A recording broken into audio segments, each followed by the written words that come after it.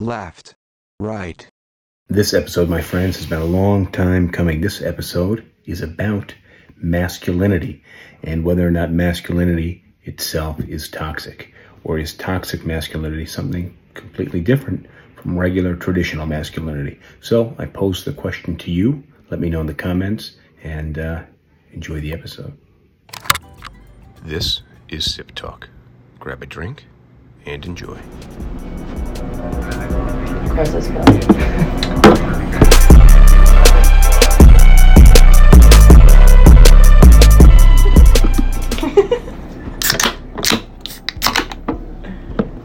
Cheers. Cheers. Cheers.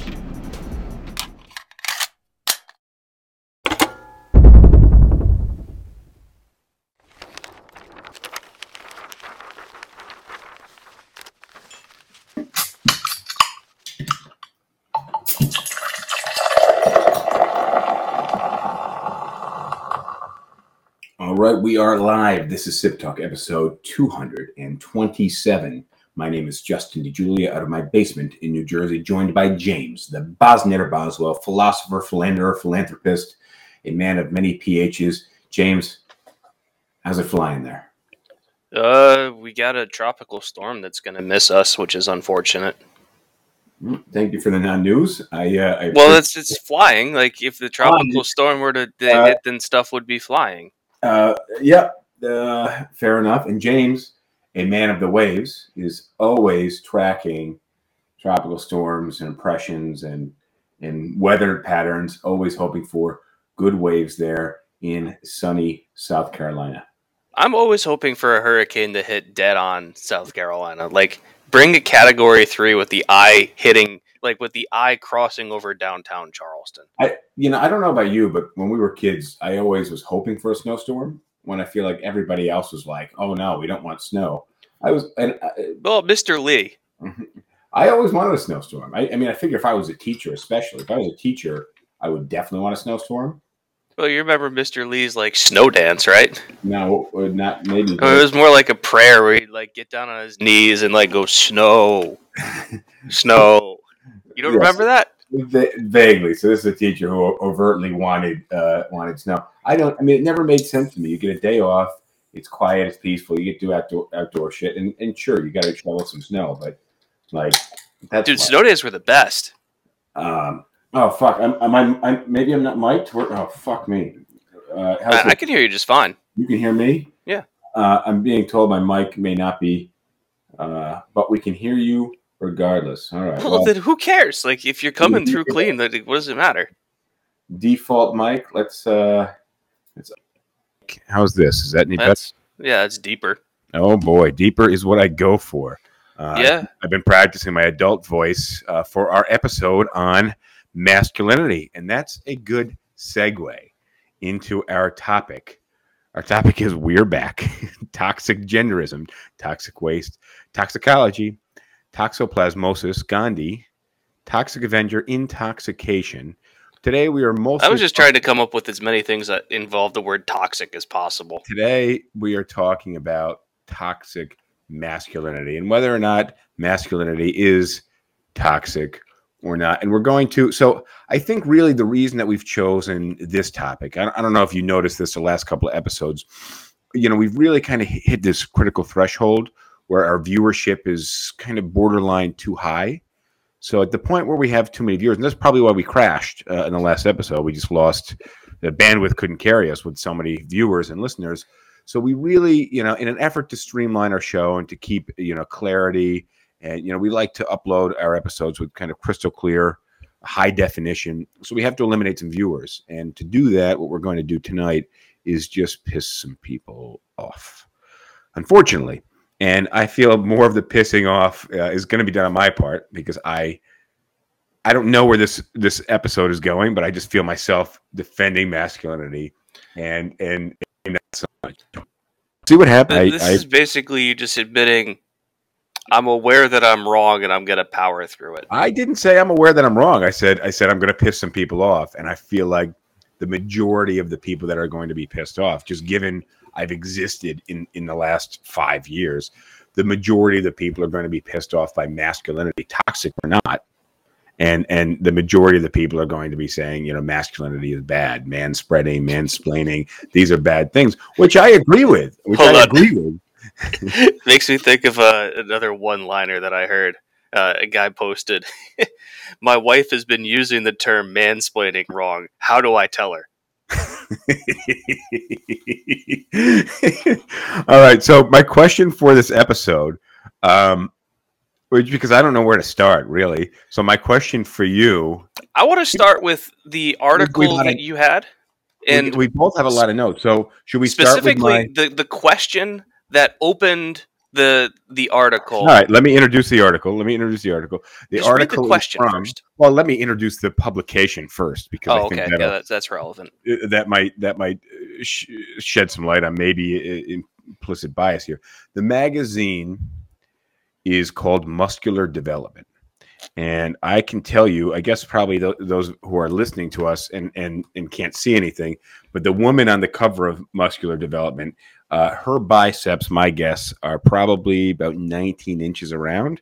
And she is a rather masculine-looking female. And the article is titled, and not that the cover has anything to do with it. I'm just, you know, it's just a pretty brolic-looking young lady. The article is titled, "Is Anti-Masculinity Toxic to Men?" And I had it's not an article; it's in paragraphs, and it's in the legal Q&A section of Muscular Development. I don't know. Right. There's So any first of legal... all, hold on a second. I think we need to acknowledge, first of all, that this is a magazine being written by meatheads.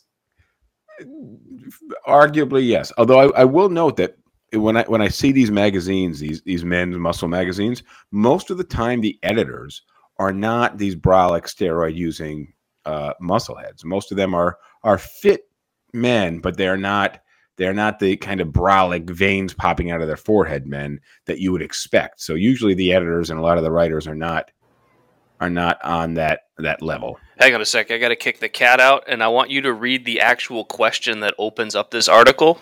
Okay, well, go ahead. Move the cat. I can see, because we are on video here, that James has a cat wandering around the back of his room here. And I had suspected maybe that the door to his room was closed and that this was exactly going to happen. So the article titled, "Is Anti-Masculinity Toxic to Men?"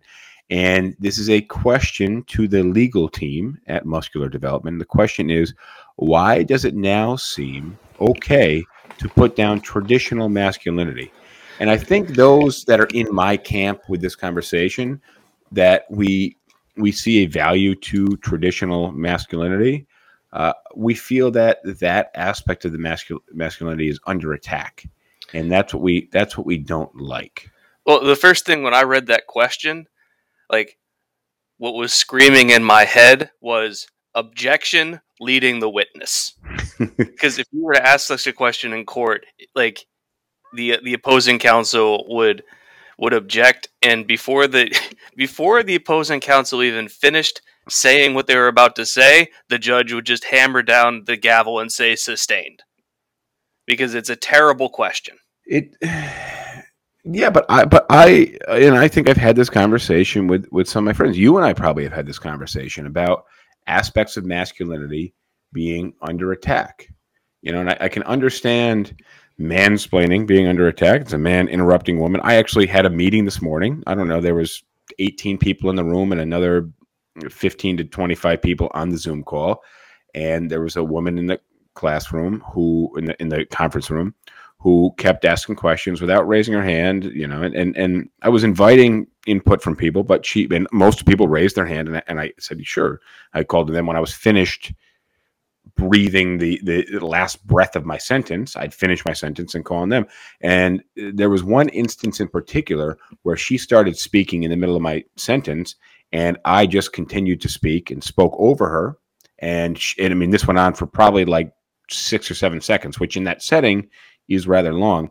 And I revisited afterwards and said, look, you know, when you're giving a meeting and somebody just speaks out of turn, woman or not, and I do this for men as well, you know, when you're leading the class, you can't just stop talking and let everybody have the platform. You are leading the platform. And we went on to to use that as an example of authority. And when you're on the phone with your clients and the clients have a million questions, but they're just not being productive, you can't be on the phone for 45 minutes if somebody wants to be on the phone for 45 minutes.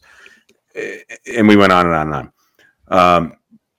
But I think most people can understand when man-spreading being under attack or mansplaining being under attack. But I think we're also, a lot of us men are worried about stoicism and competitiveness and other aspects of masculinity also being under attack. And we don't like it.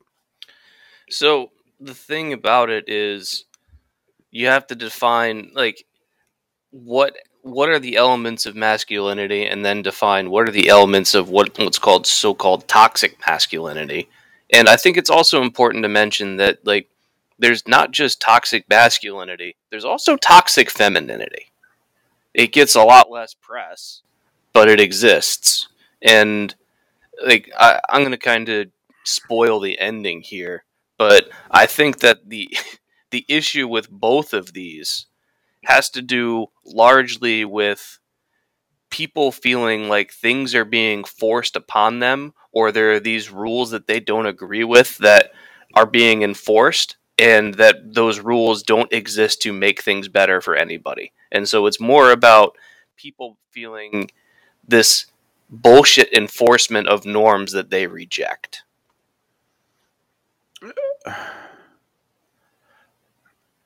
I can understand challenging the authority based off norms just for the sake of tradition, but the issue is also trying to eliminate norms as if they shouldn't exist, whereas norm is just the definition of kind of the mode, or the kind of most occurring, whatever it might be. I don't think the definition of normal is a subjective one.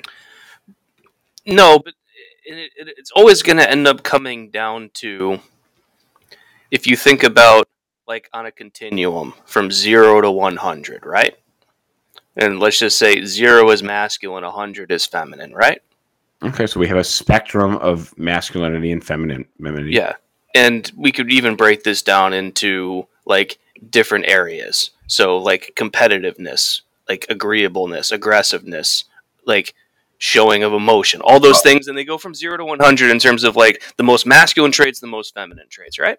And so I think the issue is that there are these expected norms of where a man or a woman should fall on that scale in a given situation.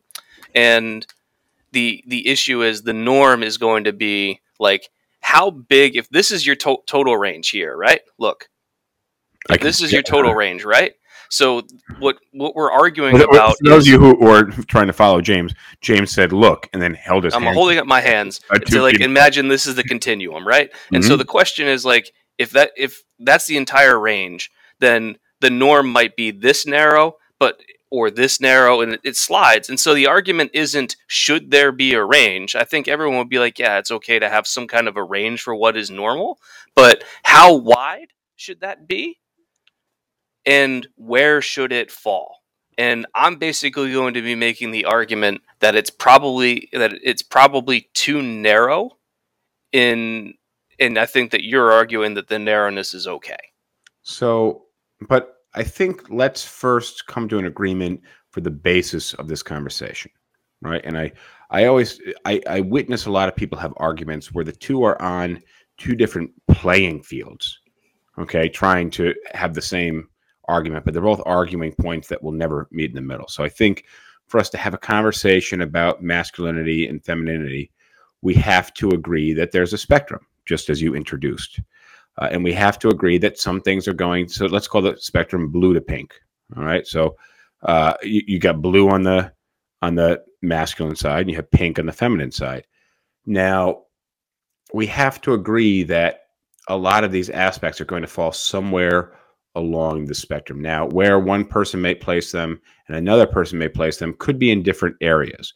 But again, we're going to take the average of where those are being placed. And I think that we can agree that feminine and masculine, you and I at least, are actual, tangible, effectively, ideas and concepts, whereas not everybody's going to agree with us on that statement. There's whole language models that are based on feminine and masculine.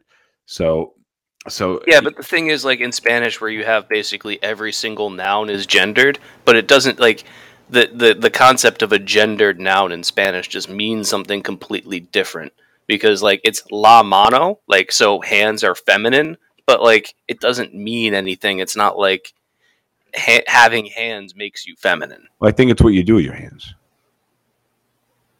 Well, All right, moving on. All right. I want to touch and then I'll let you take the lead a little bit because you did a lot of research here. You sent me a WebMD article, and it's talking about toxic masculinity. And the WebMD article says the term originally came about during the late 20th century men's movement to describe narrow ideas of masculinity that were holding men back instead of empowering them. so that's again, we're coming back to that whole narrowness. Mm-hmm. They considered toxic masculinity a characteristic of immature men who had not yet found their deep spiritual masculinity.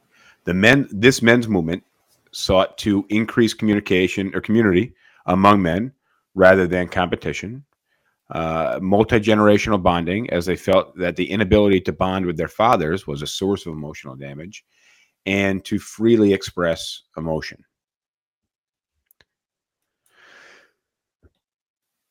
So I think that, like, yeah, there's the whole narrowness thing, and like I think one of the most like if we want to talk about like positive masculinity and like the whole idea of like being secure in your masculinity is being willing to do things that are not traditionally considered masculine and be like, I can do this because I'm secure in my masculinity. An example of this would be like a father going to like a ballet with his daughter because she wants to see the ballet, or a father going to a Taylor Swift concert with his daughter.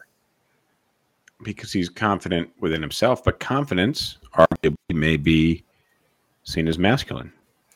Right, but you can be confident in your masculinity enough to be able to do feminine things and say, this doesn't affect who I see myself as a man.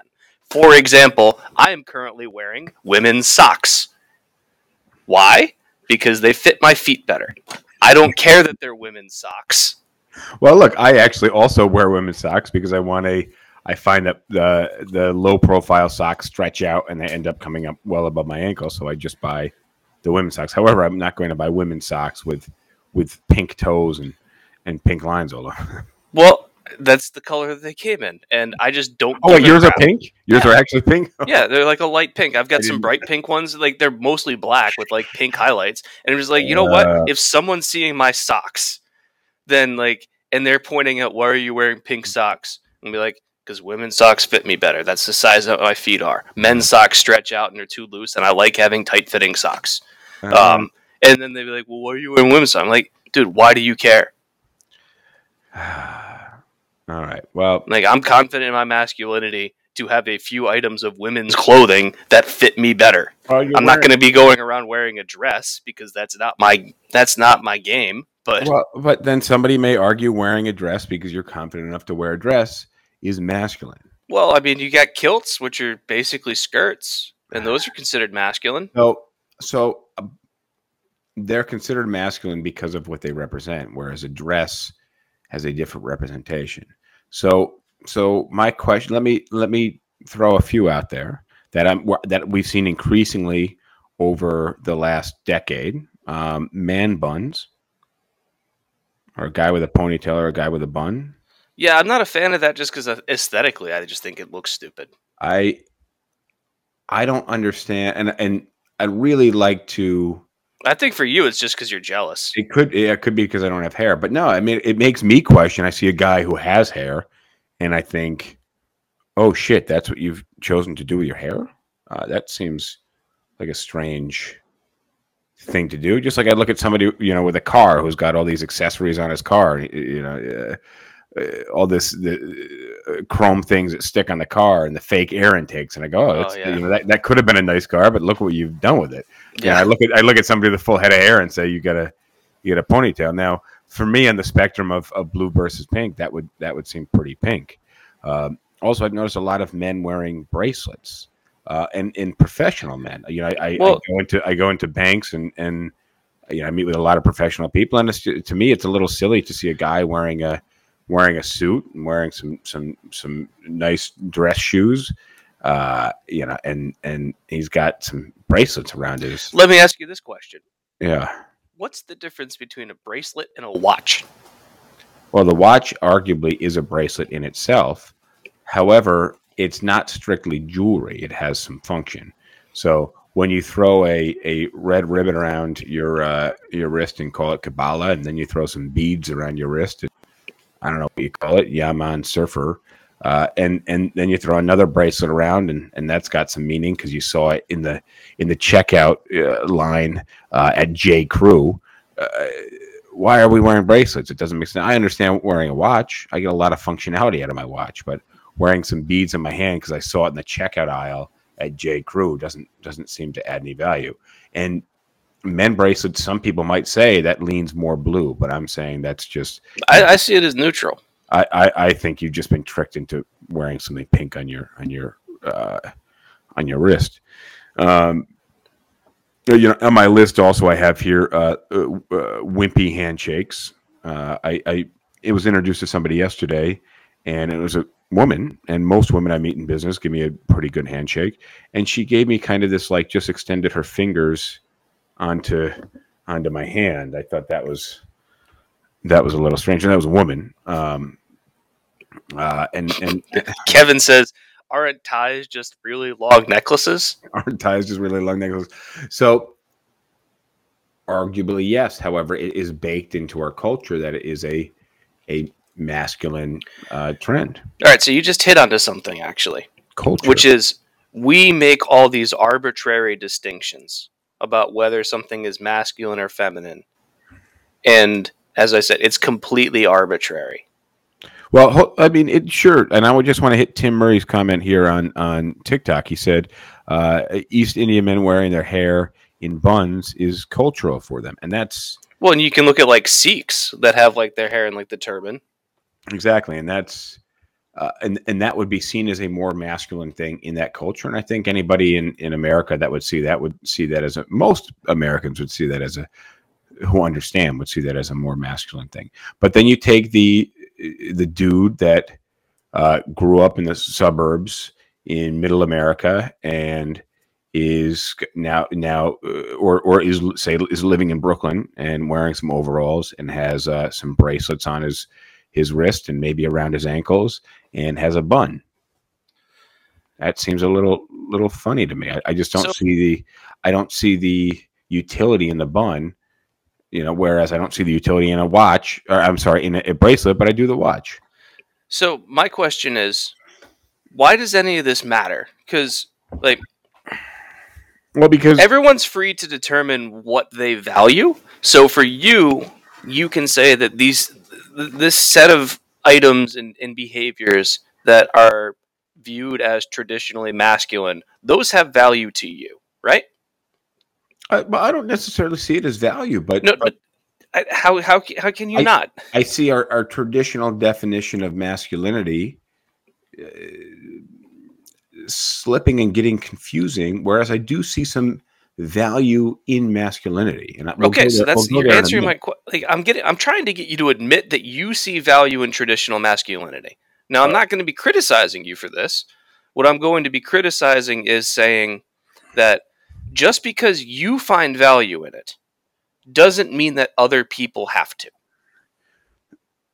Okay, now, but again, the issue is really the definition of traditional masculinity. Actually, it doesn't matter here. Well, no, I mean, traditional masculinity, my argument. Just hear me out. Traditional masculinity could go back to when men just freely raped women, right? Like that's not. I don't think anybody agrees that's a positive.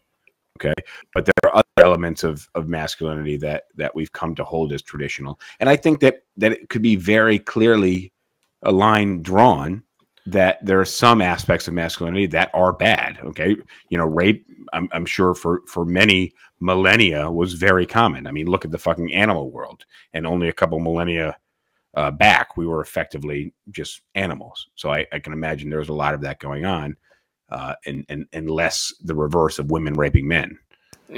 Can I finish my argument here, though? Because the thing is, it doesn't matter what the definition of traditional masculinity is. It doesn't matter if your definition of traditional masculinity matches up with a textbook definition or something you find on a website, or is the complete opposite. Because I don't actually care what your definition is for the sake of this argument. My argument is that what you personally define as traditionally masculine, you find valuable.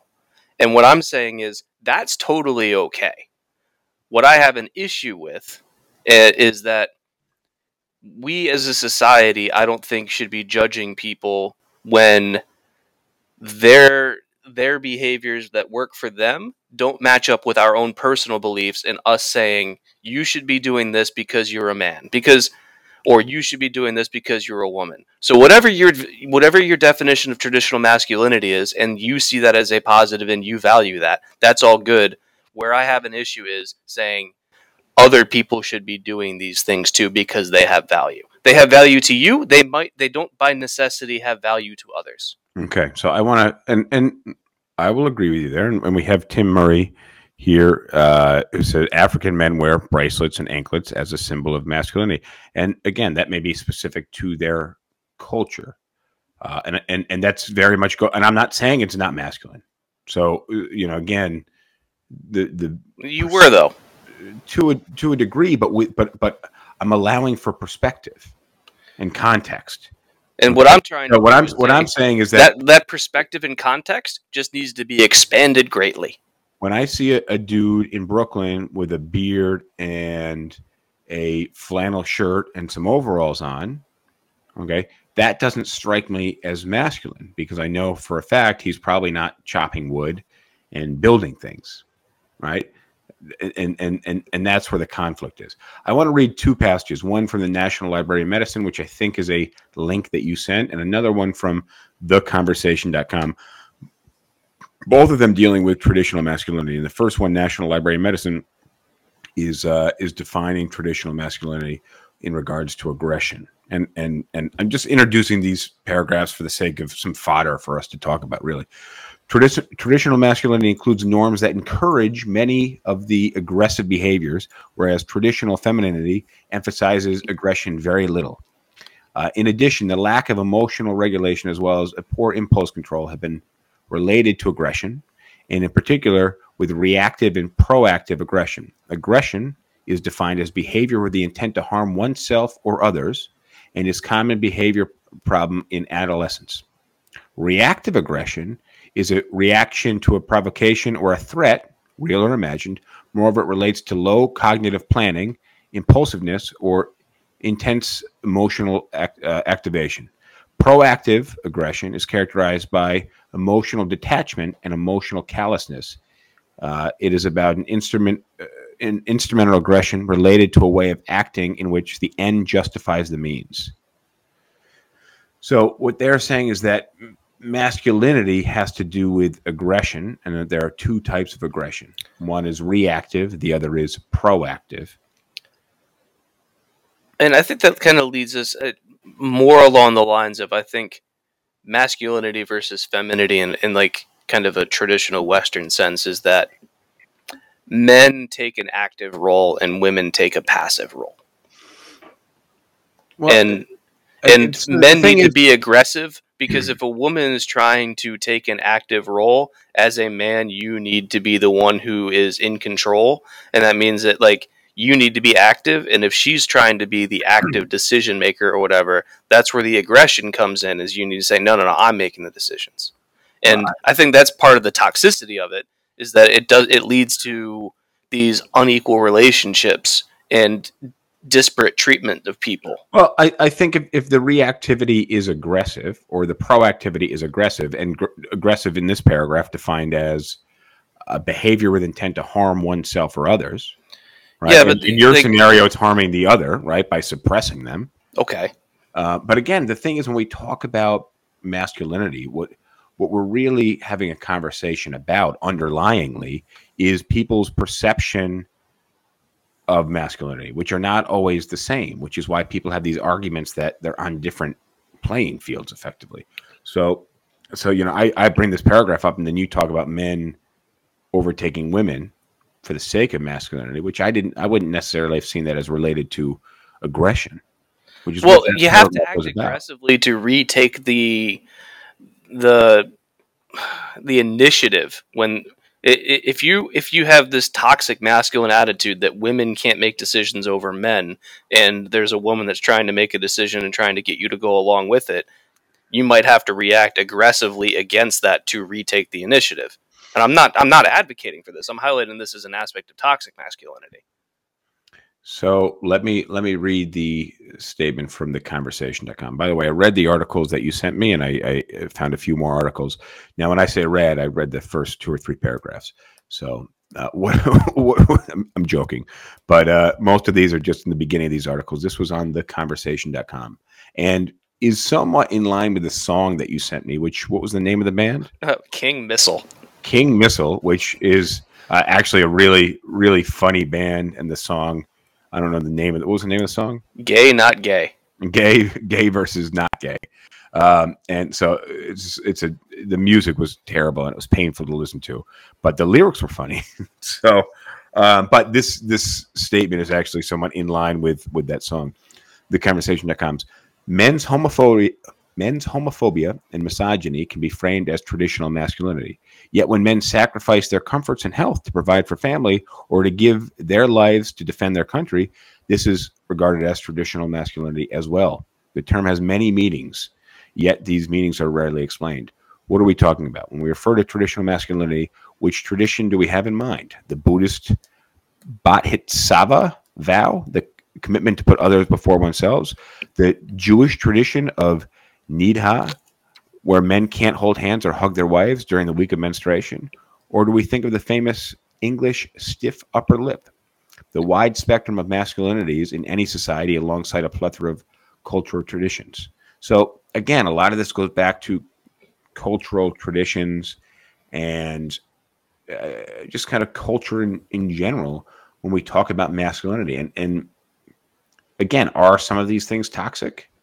Is it toxic to oneself as a man, or is it toxic to others? Well, in some respects it is, because like think about this, and like I'm guilty of this, and I'm probably not going to change, but like I won't go to the doctor unless I feel like I am actively dying. Like So I haven't had a checkup in years. I hate going to the doctor with a burning passion. And but- that's seen as an aspect of toxic masculinity, because like let somebody help you. And for me, I'm just like, no, I'm not going to spend money to hear what I already know. So again, but that also helps when you already know, because you specifically are an intelligent person when it comes to going to the doctor. Now, do you think that's ingrained? And I'll give you an example of myself in just a minute. But do you think that is ingrained with a man's drive to sacrifice their own comfort for the greater good, or to give their lives to defend the country, or for whatever better good? Do you think that's ingrained in a man, that they put other needs ahead of their own physical No, well-being? I think that is a result of socialization. And if you want to trace it way, way back, there's probably a biological basis for this, which is, let's say you've got a small society and we're talking primitive times, right? Mm-hmm. So, in order for that society to continue, you got to have kids because people are going to die. Now, Yep. how many kids can a woman have? Well, you're supposed to have the adage is you're supposed to have 6 kids, because 2 will die as children or in childbirth, 2 will die in war, and 2 will go on to propagate your family. All right, so but like let's just think about this in terms of like what's the rate of child production that a woman can have? And the answer is roughly one every about 9 months, right? Okay. What's the rate that a man can produce children? At much greater rate. I'd say once per 9 minutes. So Okay. if you have a village and you've got 50 men and 50 women, and you had to say, we're going to wipe out 49 of you, and what are your best odds for keeping that village going? If you wipe out 49 of the women, you're in really bad shape. If you lose 49 of the men, you'll probably pull through. Now, the ideal ratio is probably like lose 30 men and lose 10 women, so that way you still have like some genetic diversity in the village. But the point is that from an evolutionary or biological standpoint, men are expendable much more so than women. Mm-hmm. And so that's what I'm saying. Is this ingrained in you, maybe to sacrifice yourself and your? But own I think it's well-being? ingrained because as soon as people as soon as like humans evolved the capacity for some kind of rational thought and societal organization, they very quickly realized that women were more valuable than men when it came to keeping the society going. And so when there were dangerous things that needed to be done, they would have a man do it because the man was easier to replace. And that history carries from 10,000 years ago to today, in that men are more expendable than women because you need less men than you need women to rebuild a population. I want to hit Matt Wall's comment on TikTok in just a second, but I don't necessarily think that it. Just to finish my point, that's ingrained in us. But I think it's a societal legacy of primitive times. Sure, societal legacy, but again, are men standing up and saying I'm more masculine because I'm not going to the doctor? So I'll give you an example, and this will lead into Matt Wall's comment about men in overalls and location. I was chopping down some trees in the front of my house, and I thought it'd be great exercise to use an axe, which indeed it was. But there was a lot of trees, and some of them were pretty damn big. And I ended up injuring my shoulder, which, I had known that it was either probably a torn rotator cuff, and the treatment for that is surgery, and then you don't use it very much, and then you can basically, it has to heal, and then you could just never really use it, and you may lose the range of motion that you once had. And the non-treatment aspect of it, if I didn't get seen, what you do is you stay off it, don't use it, let it heal, and then just always go easy on it after that. So the utility of going to the doctor and having them tell me my two options and then choosing either of the options was basically zero, because I had those options without going to the doctor, and it was the same outcome. You follow me? So on the notion of cutting down trees, Matt Wall says, or moreover asks, so a guy in overalls in Brooklyn is false, but a guy in overalls in Iowa is legit. Now, what I did say was overalls and a what did I say?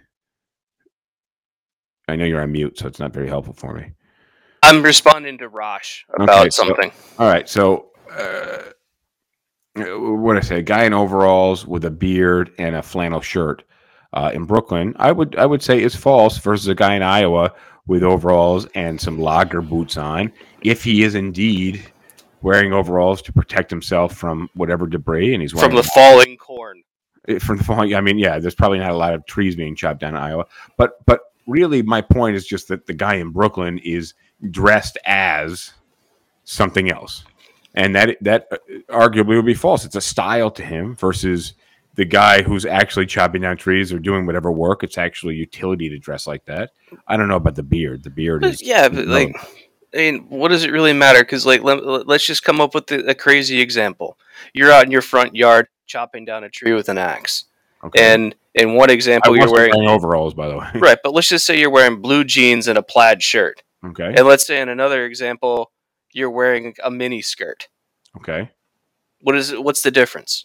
Well, I think the mini skirt would be absolutely absurd. Whereas wearing some clothes to protect myself and some thick boots and some denim to protect myself, probably a good idea. Also, wearing protective eyewear, a good idea. These are clothing options with utility. Now, if I happen to stroll through Williamsburg, Brooklyn, and I see a guy wearing protective eyewear, and he's eating a vegan burger at a cafe, I'm going to look at the guy and say, okay, well, so I mean, if we're gonna if we're gonna go to the extremes of like people acting in patently absurd ways, and Brooklyn's a great place to go for this, then like But I don't want to. I don't want to get lost in the extremes of one side or the other, because like you can go to some places where people just do dumb and weird things, and like it's easy to make fun of, but at the same time they're not really harming anybody, so who cares? But I don't think those are good Sure, but examples to use for this discussion. okay, but I mean, when it comes to masculinity, and are we taking away from masculinity if somebody is faking it? I don't know. Like, here, let me ask you this one, because like I came up with a list of like you're not a man if you, and you're not a woman if you, and came up with like some toxic things that like what toxic masculinity would say is like you're not a man if you, and toxic femininity, you're not a woman if you, and so like I mean, and I've heard all of these, literally every single one of these. Like I didn't have to like make up any of this. This was just things that I have seen in my own life. So like you're not a man if you don't want to have children. Okay, I wouldn't say I'm not saying you would. I'm not saying you've said this. but again, this is cultural, and you're in a particular area of the country, whereas a lot of New Yorker men specifically don't want children. But all right, so run down the list. I'll try to. You're not a man if you cry or you show too much emotion. Well, okay. So look, my question to that would be, if you're looking for leadership, and I'm not saying leadership needs to be by a man, but I do expect some masculine qualities to a leader. And my question would be, who do you want leading you into adversity? The person that's crying because their emotions are overwhelmed, or the person that is stoic? Well, it's still contextual because like the question is, the question becomes, when is it okay to cry? Because you could ask Okay, this to a man or a woman, and you could say, okay, you just lost your child. Is it okay to cry? Most people would probably say yes, man or woman. but then I would ask, what value is that crying doing for you? I don't think anybody that's ever cried has been like, this is so valuable to me right now. Well, no, there's people that have said No, that. I mean, I remember being a kid, and the adults saying, "Stop crying. What are you crying for?" And right, actually but like for asking the myself most part, that. like I don't think people are crying because like they feel that it has value. I think most people It's are a crying reaction because to an emotional to an emotional exactly stimulus. it's an emotional stimulus that somebody can't handle, and they become overwhelmed with the emotion. And I think emotion irregulation is an unstable thing. And if I want somebody Sure, leading but me, what I'm and saying I'm is not saying crying doesn't have a place, but what I'm saying is that I would rely, if I was looking for someone to lead me, I would want more of a stoic and more of a rationalist than someone who's reacting to emotion. right, but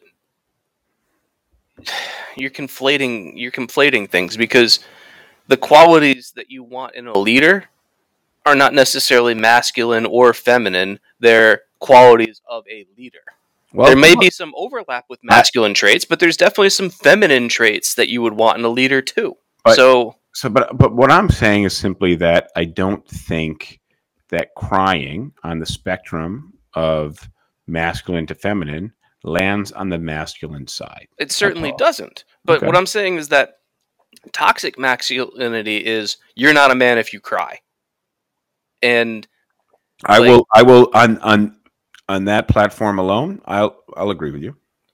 and so I'm talking about these are ideas that are actively harmful to men. That as a man you cannot cry. All right, And hit the rest of this list here. right, like you're not a man if you don't drink or you don't like you won't do drugs. You're not a man if you aren't athletic in some way. All men do heroin. No, but like booze or cigarettes or something, like being able to tolerate and like tolerate some amount of drugs and be able to still like function normally is considered manly, and that's toxic. Like you aren't athletic, you aren't good at repairing things or working with your hands or being like just quote unquote handy. You're not a man if you're gay. You're not a man if you like bright colors, floral patterns, tight clothes, stuff like that. You aren't a man if you aren't into cars or hunting or fishing or grilling. you're not a man if you have fear of anything. And like all of these, like it's okay to be afraid of shit. I'm terrified of spiders, and I'm comfortable admitting that. But I think the issue is where you fall on. So where you fall on the scale of masculinity, where you fall on the scale of manhood. Now, I don't think that if you fall on the very far end of that scale, that you are particularly a good man. I think you need to fall somewhere between 55 and 85 maybe. Right, but what I'm saying is but your idea of masculinity shouldn't apply to other people. What your idea of masculinity should apply to yourself. But all fine, fair, and well. I'm not disagreeing with you, but I also think that the conversation that we're having now may more so explain the rise in non-binary people, because it can get confusing.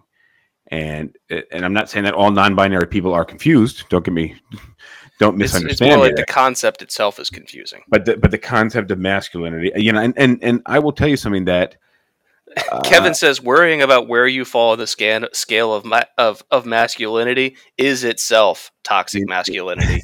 To which I agree.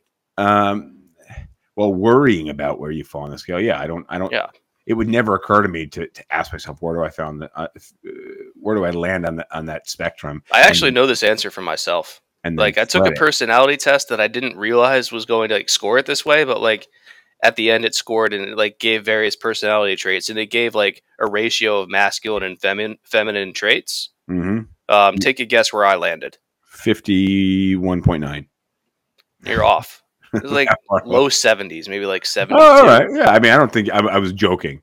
But look, so the thing is, and this is where maybe I'm understanding it more, is that in this kind of gender fluidity zeitgeist we've had in the last few years, I can understand a man wanting to be a woman. I can understand a woman wanting to be a man, right? But I haven't been able to wrap my head around the non-binary. I don't really want to be either, right? Well, I think it's one of two things, and one of them is I don't want to be held to a standard of either masculinity or femininity. That I can understand. Well, and that's where I'm going. So maybe now I still don't understand it, but I'm able to wrap my head around it, right? And the other one is I don't want to identify as a man or a woman. That one's harder for me to wrap my head around. Well, that's I don't want to be held to. Yeah, but I think a lot of people that are non-binary would say, I just don't want to be held to the traditional standards of man or woman.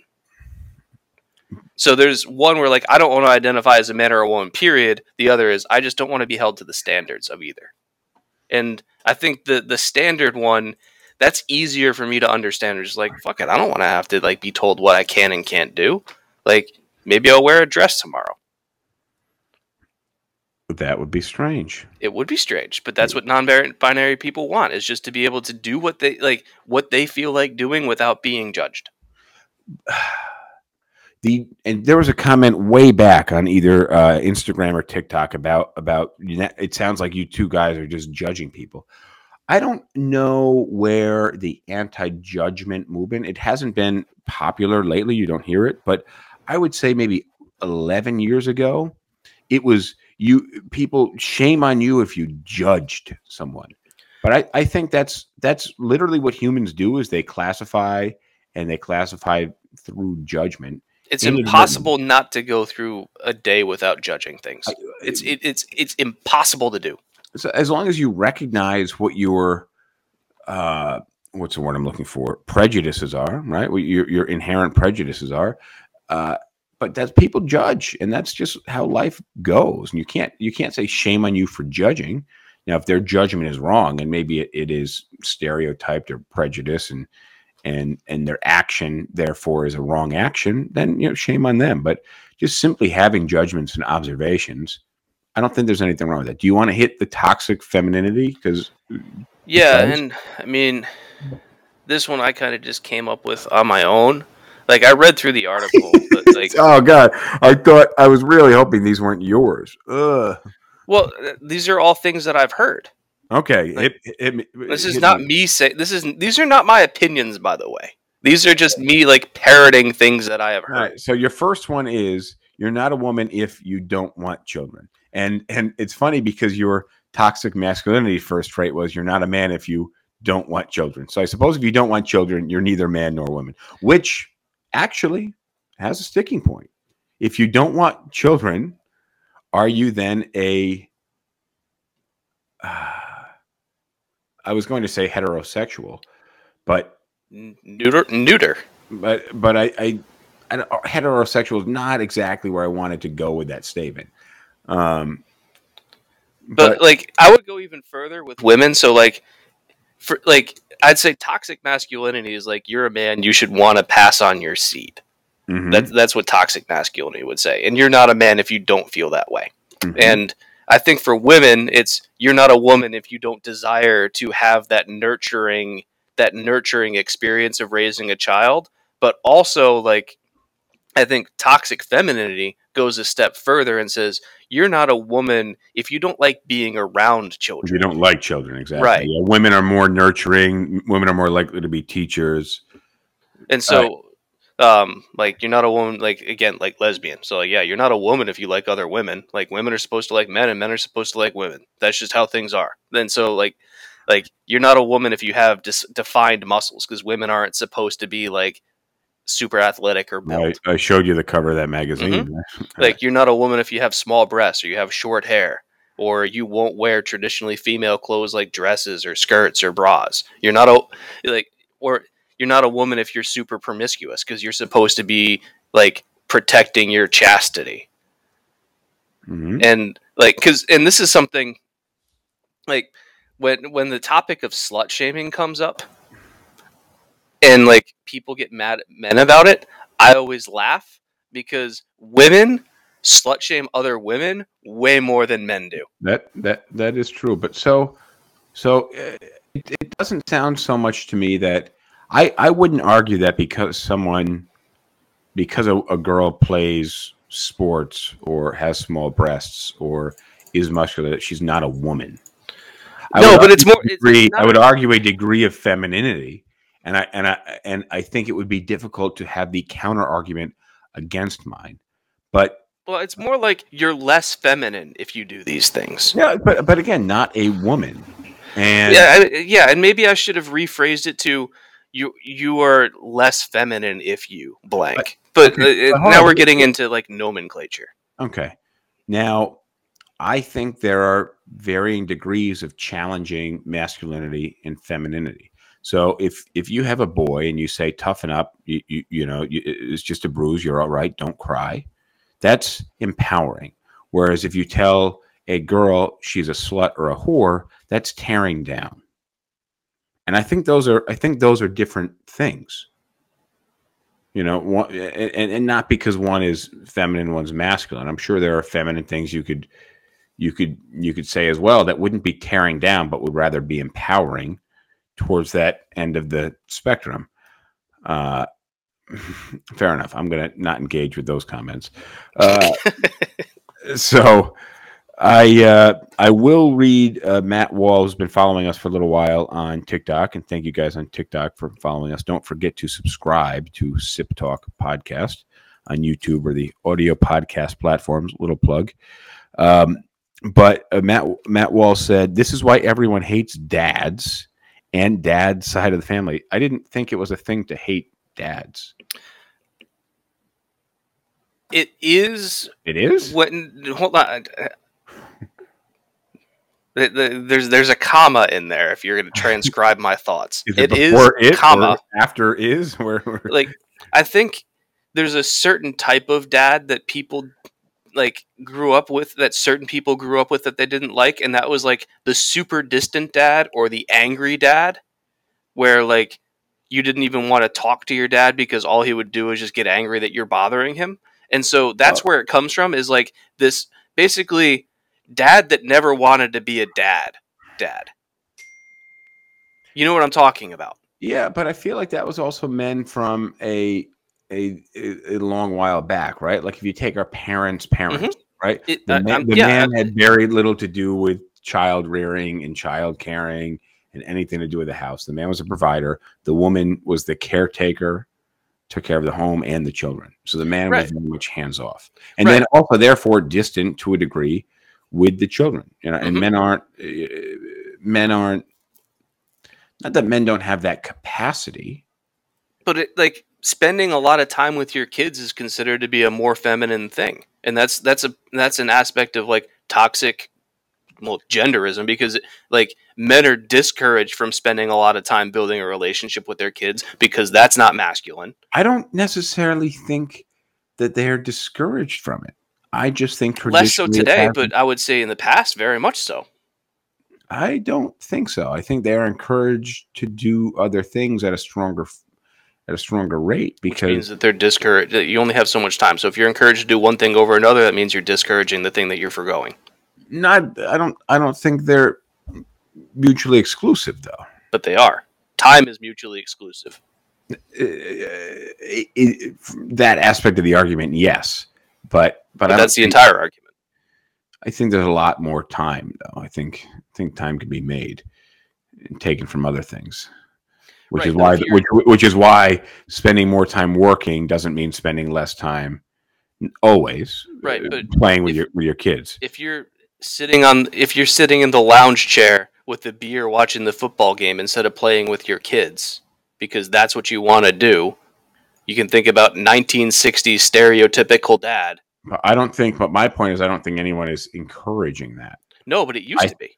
I mean, I wasn't around in the 60s. Neither was I. I have watched a lot of Mad Men, but that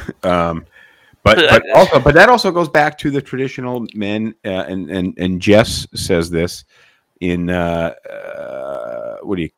TikTok. She said, because men provide, but traditionally men were the providers. That's not the case anymore. I mean, it's still, traditionally the case, but traditionally it was the men that worked and the women that took care. And now that's obviously changing. So as the women now provide more, men need to step up their game on the other fronts. Let me ask you this question. Is that a bad thing? That men are no longer considered to have the responsibility of being the provider? Well, in terms of, if you break it down to an efficiency model, right? What's the best way to raise a family and sustain life? You break it down to an efficiency model, and this is just for the sake of the argument. And we can move on from here. Think about it like an assembly line. Each person has their own duties. One person doesn't build a car. One person puts the tire on the car. Yeah. The next person does this. So if the man has one duty and the woman has one duty. So the natural follow-up to that question is, if I accept the assembly line argument, then my next objection would be, what's to say that the woman works and the man stays at home? You play to your strong points. Maybe the woman has a better job, and that's where the traditionalism kind of. But being a stay-at-home dad is not traditionally masculine. No, I didn't say it is. Sounds like a great job, but I don't know. That was a joke. We have roughly a minute and a half left. I don't feel like we're bringing this home, but I also don't feel like we went out too far. I don't think we disagreed that much. You didn't defend men's bracelets as much as I thought you would, although you did defend men's socks a little more than I thought you might have.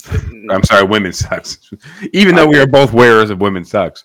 I'm just saying that, how do we bring this criticizes my socks? I'm going to tell them to fuck off.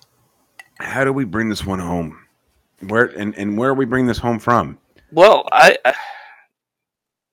think we need more time on this. Well, we'll let the time run here. We're in possession. And any plugs you got here?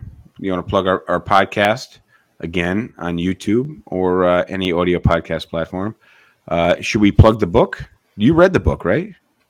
Well, you saw it. Yeah, I didn't have time to go through all of it.